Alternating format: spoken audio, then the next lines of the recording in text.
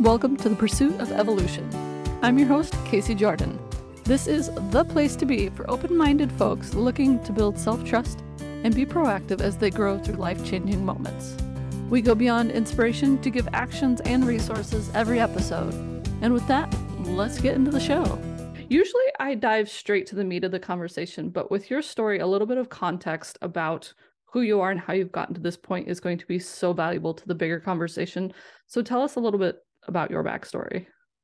Yeah, so the backstory is that I was raised in what I refer to as a closed religious community on the east coast of Canada, and had what I thought was a happy childhood, right? I mean, I was one of God's chosen people. We were going to be saved in Armageddon whenever Jesus came to smite the unbelievers. We had the truth, and that's how the organization referred to itself as well, as the truth. So I was part of the truth and everyone else was in the world.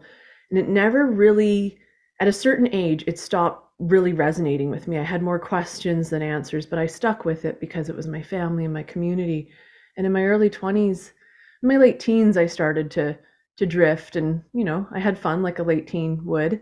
And then in my early 20s, I found rock climbing and became an obsessive rock climber and traveled for the sport, trained for the sport. My entire physique changed, and that was over a decade of my life. And when I started to get disillusioned with rock climbing, I found that I was kind of a little bit right back at the beginning.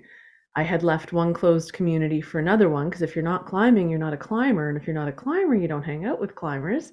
It was incredibly triggering. And then it's just been the last, again, decade and a bit of journey to be able to move through and evaluate, like, who am I actually?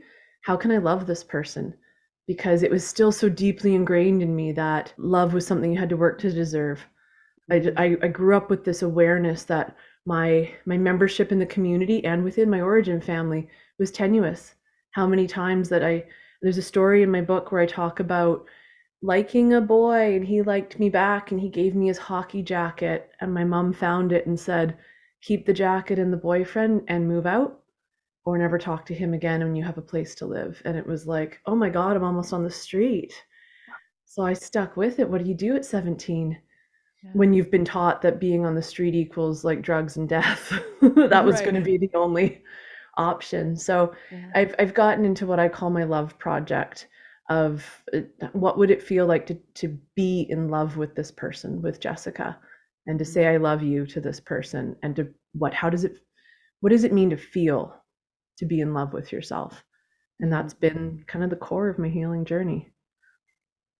That's a beautiful sentiment of just, what does it mean to just be in love with myself? Like, even just really quickly kind of stopping and running that through for myself, I'm like, oh, there's probably some work for myself to do there. I'm curious, and I know this is not the part of your story I want to stay focused on, but I talk a lot about transitions and knowing it's time to make a hard choice. As you got into the rock climbing, did you kind of drift away from your family of origin and then look back and realized you couldn't go back? Or was there a moment where you had to make the decision that I'm no longer, and step out, and the door shut at that moment? There was a point with climbing where I left the community very deliberately. And it's in the religion, it's referred to as a fade. So there's other ways to leave. You can get kicked out. That's like door slam, you're out. You can write a letter and kick yourself out. Again, you slam the door on the way you're out. And then there's also a fade.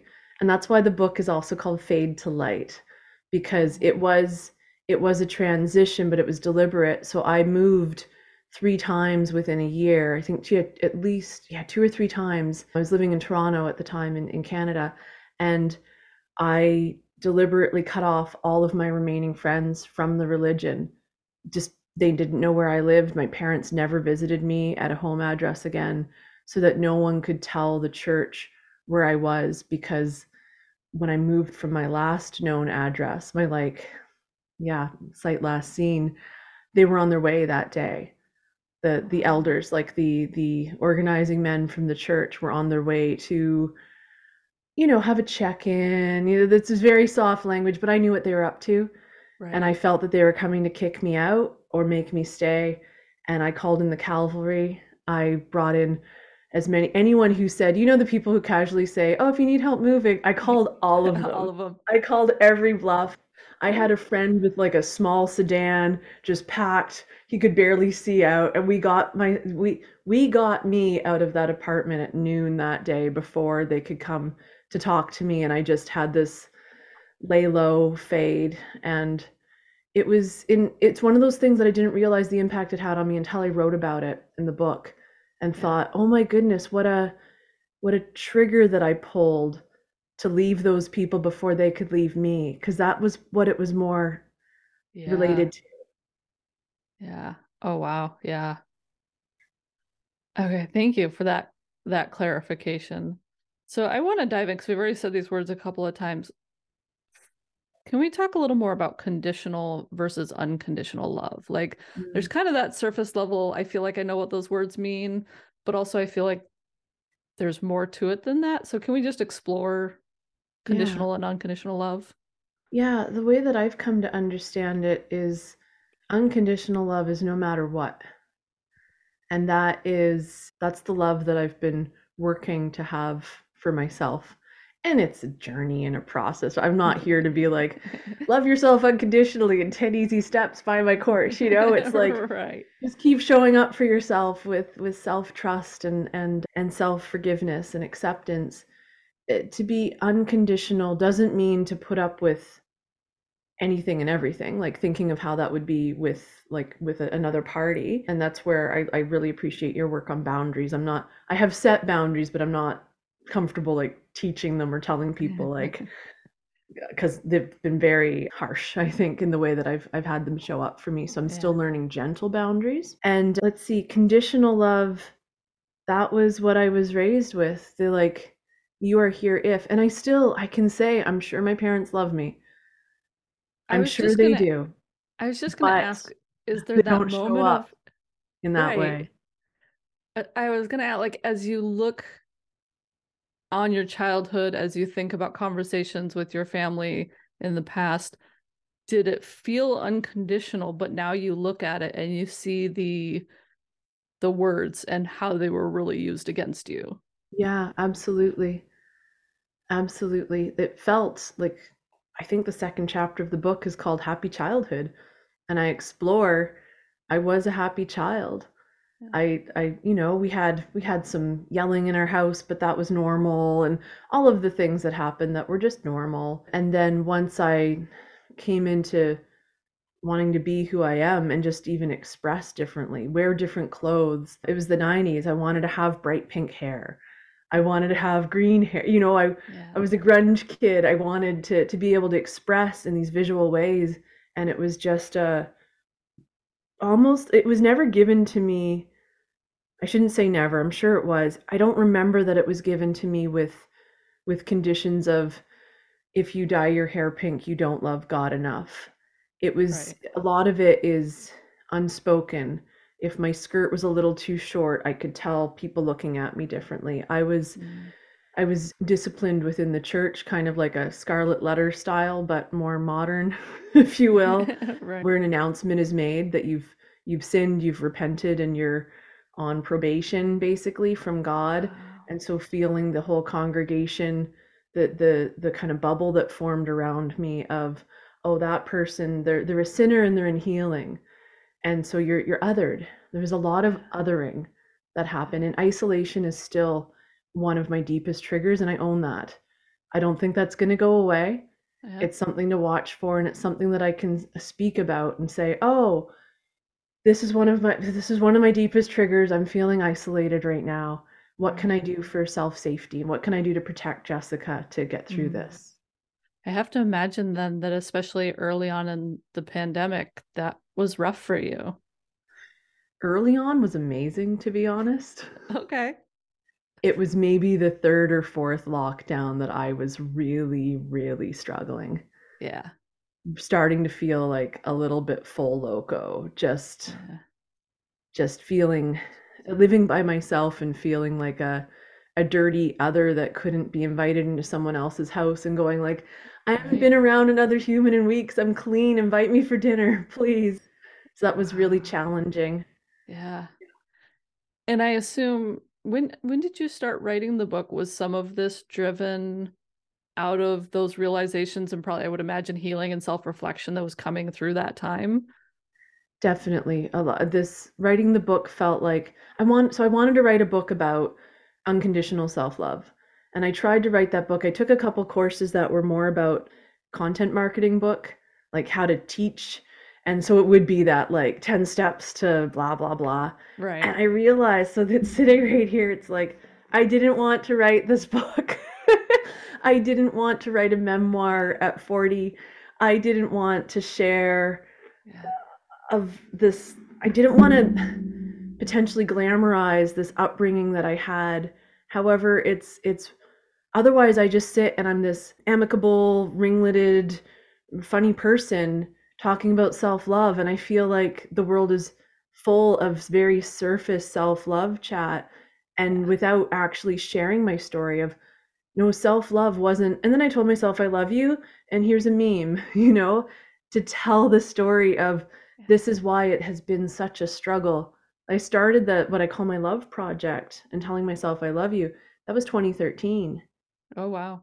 Yeah, yeah. So it was years of even saying, I'm okay, I don't need to do that anymore. I don't Yeah. need that practice. I threw myself into a career and made good money and bought cute Yeah. shoes and got an ego about it and thought maybe I needed a fancy car. Yeah. I fell in and out of no, I fell out of this practice and dragged myself back in so many times that the story Yeah. needs to be told of why was this so deeply ingrained.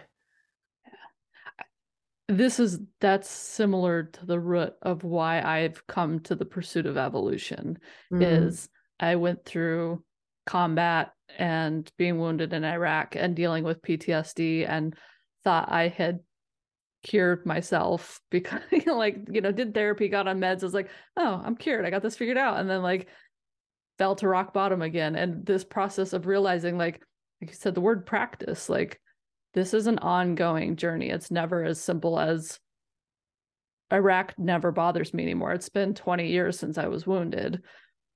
But on the anniversary of that, it still creeps in despite all the work I've done. And it changed. It feels different now. I laugh about it. I have friends who buy me bomb-shaped cakes to celebrate the anniversary of the day I was wounded because that's where we're at with it now, yeah. But it's this ongoing practice. And that's where for me the pursuit of evolution kind of grew from, is this thing of we need to be aware that this is going to keep you're going to keep doing this work, and it's going to show up in different ways and move in different levels, but you Yeah. have to keep showing up for it. Yeah. It's an integration process Mm-hmm. that I still can't quite define. I couldn't write the definition of what does it mean to integrate trauma. Yeah. And it feels like there's something in the realm of acceptance. But while you were saying that about when you said like how close friends with permission can do a bomb-shaped cake and have permission, it's like that means it's integrated, right? We're not Right. we're not laughing at a thing that's still a threat. We're Yeah. we're we're laughing as we include it in ourselves and in our story. Mm-hmm. Mm-hmm. Yep. I was digging through I always do a little research before a show, so digging through your social media and stuff, and you mentioned self partnership, and I have to admit I've never heard that term. Explore that with me. Yeah, and I can't own it. I did Okay. learn it from somebody else. I forget who it was. Years ago, it was like some celebrity story that this female celebrity had said, "Don't call me single. I identify as self-partnered." Okay. And so people like I remember reading a few things that were kind of hazing her a little bit on like, "Oh, now we can't say single or blah blah blah." But I sat with that and went, oh, I like that because with the love project and saying I love you, Jessica, like saying I love you to myself, honestly felt a little maddening at first. Like, like what do we know about people who talk up to themselves? Like that's usually some sort of dissociative disorder in a movie and then they're going to kill people. I don't know, but it's never really portrayed as a good thing. Right. So, being able to also have the self partnership and that healthy othering, that because it's also like there's the Buddhist, the observer role. So being able to see your life play out as if it's a movie and approach with curiosity. So it felt like it was a really good kind of homogenization of Mm-hmm. those different concepts. So towards the end of the book, I dig in more about self partnership and whenever I stopped being single, because single for me personally, as being raised in terms of once you are old enough, you are to find a husband, and that's your key thing. That's the best way you can show up in this world, is to be able to support your husband and have your children and be a good churchgoer. And that was just other dreams of mine were no, no, no, no, no. Like you will be a wife. So Right. realizing that even in my 30s, after I think about the 16-year-old that was writing in her diary about like none of the guys like me, blah blah blah, to then be the 30-something-year-old who's like, I really need to stop dating. I really Yep. need a break from this. And I did take the break to be self-partnered. Yeah. I was wearing a jigsaw puzzle piece of lack. Hmm. Who am I actually preparing myself for? Who am I saving myself for? Who is going to complete me? And whenever I shut the door on that, I was able to really do, and that's whenever you asked about how the isolation with the lockdowns, I was in that during the first lockdown. So I Mm. loved it. Hmm. It gave me all the more permission to just spend time on my own, and I was trying to stop drinking, I was trying to stop recreational drugs, so they weren't there anymore. I didn't have to try to say no. It just wasn't an option. And that's when the self partnership really gelled. I love that shift in perspective from like single to self partnership. And I think as someone who's done the similar, single to me, as soon as you put that language to it, was this seeking an outside Yeah. thing that was missing and like finding your missing pieces. But I'm completely whole without my husband. Like, he's great and all. But like, and that's when relationships changed for me. When I met him, I was done looking for a partner and it was going to be the me show for a while. And he showed up and ruined that plan. But like, we Yeah. lived very parallel lives for a while. Like, the first year we dated, we actually talked about it. Like, I'm doing this, you're doing this. If we continue to run parallel, great. But if either of us needs to take a turn, no hard feelings, Mhm. and it gave us that space to both deal with our own stuff before trying to couple up. And like, now it makes me a better partner because he's not a missing piece. I am me. Yeah. And so I really love that idea, whether single or in a relationship, knowing and having that commitment and trust in yourself. Yeah. Yeah. And continuing self partnership while being formally partnered with another as well. It's not a book where I write about every relationship or anything, but there is one in particular where he showed an interest and I was just orbited. I just started to orbit him. And then he said, I love you within a couple months. And I quit my job and moved in with him. It changed my whole life, just of like, just don't stop telling me you love me. Like, I need this. Yeah. And it's of course, no regrets. It was a relationship I had to go through, but it's one of those like, really? 3 months, eh? Like, you can't really get to know Right. someone that well in 3 months, Right. especially if you don't live in the same town. Yeah, exactly. But and you Mhm. had already though been so preconditioned that like marriage wasn't a thing about knowing a person. Marriage was a thing about serving God. So even if you'd already kind of separated yourself from that, you still had that kind of It was base. in there. Yeah. Yeah. Yeah. And Yeah. writing this book is where I was able to really get into the process of finding those weeds and Yeah. pulling them out. And weeds grow back, right? Like I have a garden. I know how it is. It's a Yep. process. But I've loved that metaphor of just, okay, here's the thing. Because I'll do that because I'm married now. Like that happened since the book was written. Like, Oh, what? That's cool. Wasn't on the list of things to do, but happened just so naturally. yeah. And I'll be prone, and I can talk to him about it and say, oh, I'm starting to lose myself. I'm leaning in too hard. I'm compromising. It showed up this week when I did this or I did that instead. And I wasn't being honest when I said I wanted to do that thing. I was trying to please you. And he's like, okay, okay, like what do we need to do? And it's just like, here's this old conditioning. It's shown up. Help me pull this Hmm. weed. Let us Yeah. move forward. Yeah. And you just keep it. Yeah, it always shows up, and it shows up at different layers in different ways. I feel the same then going the other direction. I look at over the last 20 years since Iraq, I've had, I don't know, 15 different therapists. Some of them didn't stick around real long, but I've had a bunch of different therapists, and none of them would have been right for me if I had seen them at a different point in my journey.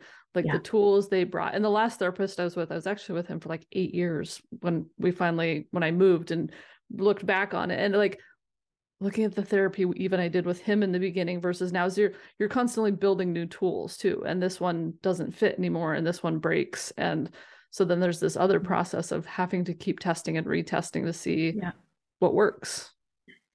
And that's the evolution part, isn't it? That's why I love your pursuit of evolution. It's like sometimes you need gills. Excuse me. Sometimes you need gills. Sometimes you need wings. Like I love that. You evolve. Yeah. What is it that what really serves you? What do you truly need? And to adapt. Yep, exactly. So swing back a little bit, and you'd also said this in some pre-show conversation we had. You mentioned the previous relationship, and you said no regrets. And I wanted to kind of go back to this thing of I'm lacking the words for the question I'm trying to ask. Do you carry that philosophy of kind of no regrets? There's nothing you've done in your life that's right or wrong. It was all just a part of the journey. Or are there things you look back on and wish you had that you regret? I think there's there's things I wish I had handled different, but I don't regret them. Like, yeah, that resonates. I have the whole the book is a lot of story, and then at the end is this is how I've turned out now. This is how I'm doing.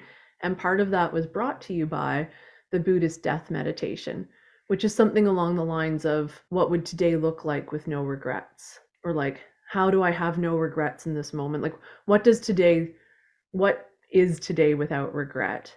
And I used that as my sort of the final process to accept that I can love myself, I can love this story, I can be proud of who I am, I can include in that the upbringing, like releasing that shame, and also the regret that I see that shows up, because I've also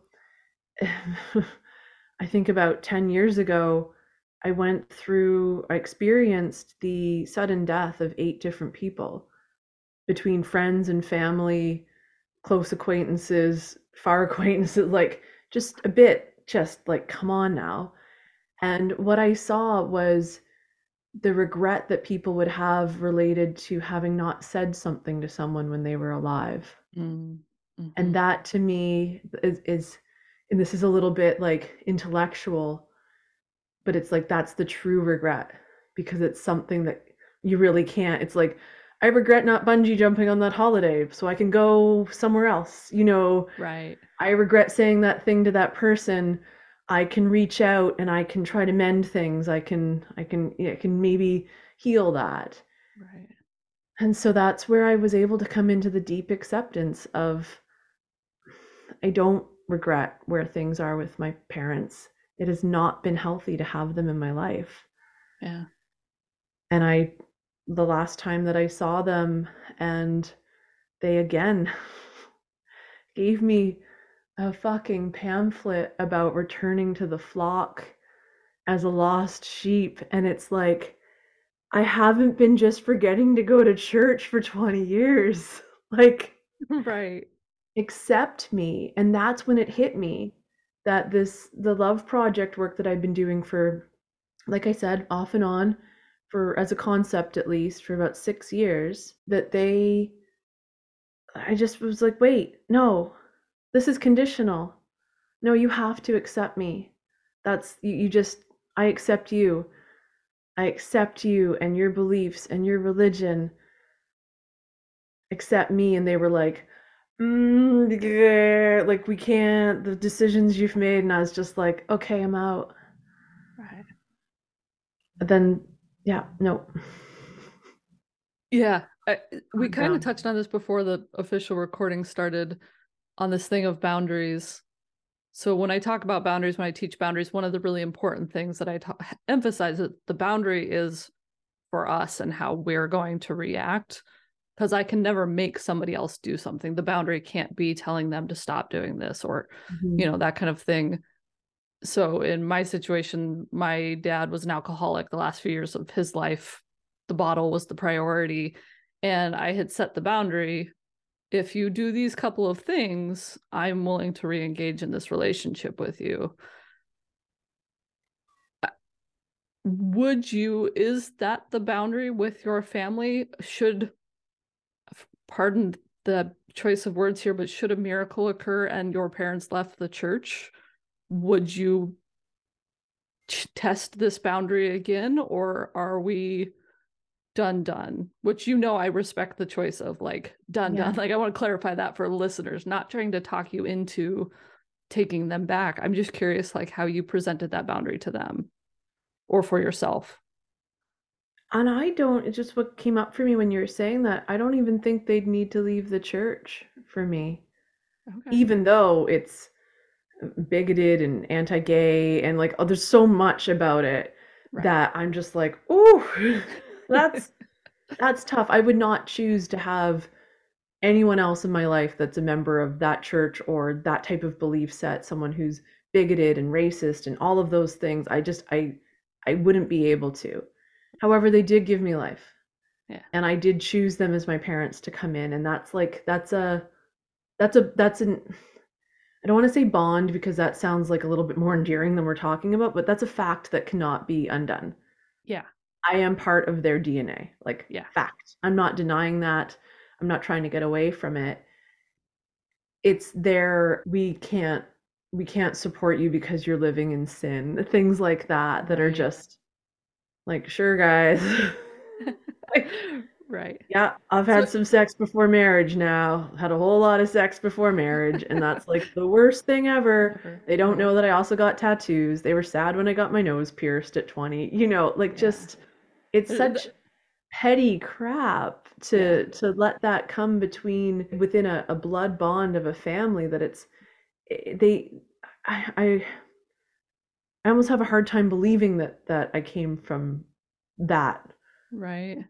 It's Yeah. just so like you can kind of see it on my face just being like blink, like the apple fell really far from the tree and then like turned into a, I don't know, a turtle or something. Like just like Right. very different. Rolled down the hill and ran away.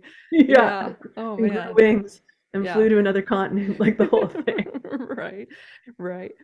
And I appreciate you exploring that with me because I do respect, I am on the side of people who have to set those permanent boundaries and cut blood ties. I'm one of them, and I see so much discourse. There's a TikToker I follow, and she talks often about having gone no contact with her mother. And the comment section just breaks my heart of how could you do that to your mom and how could you let go of your family? But in my experience, when the only interaction I had with my dad was him hurling insults at me, it sounds like your folks, it's all comes with judgment and heavy judgment. Like, Yeah. why would I keep putting myself in that? Boundaries are about safety, Yeah. and so I have to respect when you see that it's not safe, you set the boundary and do the work for yourself behind that boundary. Yeah. Yeah. And they haven't been safe for Yeah. ages. Yeah. And I have three brothers, and the youngest one also left the religion, and he was married, and he's had three children who are all grown now. And whenever he left the church, my parents said that they couldn't engage with him anymore, but they could see the kids. And so he Mhm. said, like, you're gonna preach at them and try to convert them. Like, come on. There's this funny thing that he and I will giggle at whenever there's some sort of, they'll try to put one over on this is back when we were in touch, but they'd try to play a card that it's like, no, we've read the book with the cards that you're playing. We know what Right. you're up to. Like, you raised us in it. We Right. baptized ourselves into this church. We had to study to get baptized. And that's what really broke my heart with my parents back then. I forget when that was, like 2008 or something, because I realized that, like, even if I did have kids, they weren't going to be interested in meeting them. And that was just mind blowing, Yeah. that the blood connection was so deprioritized and so foreign to them already. Yeah. Just For me, I was heartbroken that if I had had kids, my dad wouldn't be safe to introduce my kids to. Like, my dad was actually sober the first 3/4 of my life. And so, like, I have this memory of this human, but that's not the house I would be bringing my kids into if I had had yeah, kids. And it was just like, that was like the one thing that kind of hurt the most for me. And then when he finally died and realized, like, he can never apologize now, like, I got my final answer. Like, those were the hardest moments for me, but yeah, I still stand by protecting myself first. You know, yeah. as hard as that can be, which I guess gives me a beautiful segue. I want to talk about self-trust a little bit. You use Mm. the word a lot. I use the word a lot. I'm curious kind of what self-trust looks like and feels like to you. How do you practice it? Self-trust, it's ongoing. And I think there's even, not to keep quoting the book, but I've done the audiobook, so I've just read it Yeah. and then I'm reviewing all the chapters, so I feel like it's getting a little bit memorized. But there is a part where I talk about self-trust and self-forgiveness. Hmm. So self-forgiveness for me is a big part of self-trust. Otherwise, if I keep hurting my own feelings, how am I supposed to build that trust? I think I have a quote in there, something along the lines of, I don't have a story for you about how I learned self trust. It has been an ongoing process. And it first showed up with dating. That whenever I was starting to date again, once I felt that I had established the healthy self partnership and I wasn't dating out of obligation or lack, kind of like, oh well, you're single, you have to be on these apps. Like you Yeah. can't just be single. You have to have like your card up. And meeting up with people and realizing that I didn't compromise myself. Like someone saying like, "Hey, yeah, you seem interesting and I'd like to see you again." And being able to go, "Oh, thank you. I didn't really feel it though," which I had never done. It was just like they like me. Like, Go for it. I'm Cling to it. in. Yeah. You like me? I don't like me. Good for you. I want more of that. You're gonna give it to me. Like, and it's a harsh thing to say, and I Oh, wasn't but I doing that consciously, but I can look back and go, oh yeah, yeah. Oh, That I'm was looking, my own life is flashing through my vision right now. Absolutely. yeah, Yeah. yeah. Just Yeah. Yeah, I think for me the big realization, like you said, I don't have this pivotal moment of realizing I trust myself or like knowing what, like sometimes I feel like the concept of self-trust is so intangible. That's why I like asking other people what it means to them. And like the kind of moment that made it click for me was that I don't trust that I'm always going to get the answer right. I mm, trust that I have the resources that I'll be okay. And when nice. I made that shift for me, I started trusting myself more. Because even if I completely fuck it up, I know I'll be okay. I know I have the resources to pick the pieces back up. And then it was like, okay, cool. We can rock with that. Nice. Yeah, I Mhm. really like that. Yeah. It's the just keep showing up for yourself. Keep being Yeah. reliable friend. It's like Yeah. almost before self partnership or being in love with yourself. It's just like, are we friends? Do you show up at the time that you say you were going to come get me? Like that sort of those little tiny Yeah. things when you're building your friendship with someone Yep. that help you know that the foundation's there. Yep. Exactly. Exactly. This has been amazing. Tell us a touch more about the book because depending on when this airs, it's either just about to come out or it just came out. Tell us again the name of the book and where we can learn more about you and get our hands on a copy. Thank you. Thank you. So I'm at jessica.evans.writes at for my Instagram. Jessica-evans.ca is my website, which is a hub for all everywhere else I show up. I post on YouTube. I have my Facebook page, LinkedIn as well, like all over the place. It's really fun to talk about self-love on LinkedIn because it doesn't get a lot of hits, but Yeah. I have had like a very successful business career. So I'm like, it's me again. But look what I'm talking about. The book's right here. It's called Fade to Light: How I Learned to Dissolve Darkness. And it's Mm. going to be available on Amazon March 4th, 2023. So it'll be up there. And the audiobook I'm just working through now, and that'll be available hopefully a little later in March. So that'll be on Audible as well once that's ready. Audiobooks are a lot of work. It turns out. I was like, of course I'm gonna read my book. And then yeah, it's a lot of work. So yeah, that's my website, my Instagram, that's the book. It'll be on Amazon. And I've heard from, I think I've got 4 different people right now that are putting it forward for book clubs.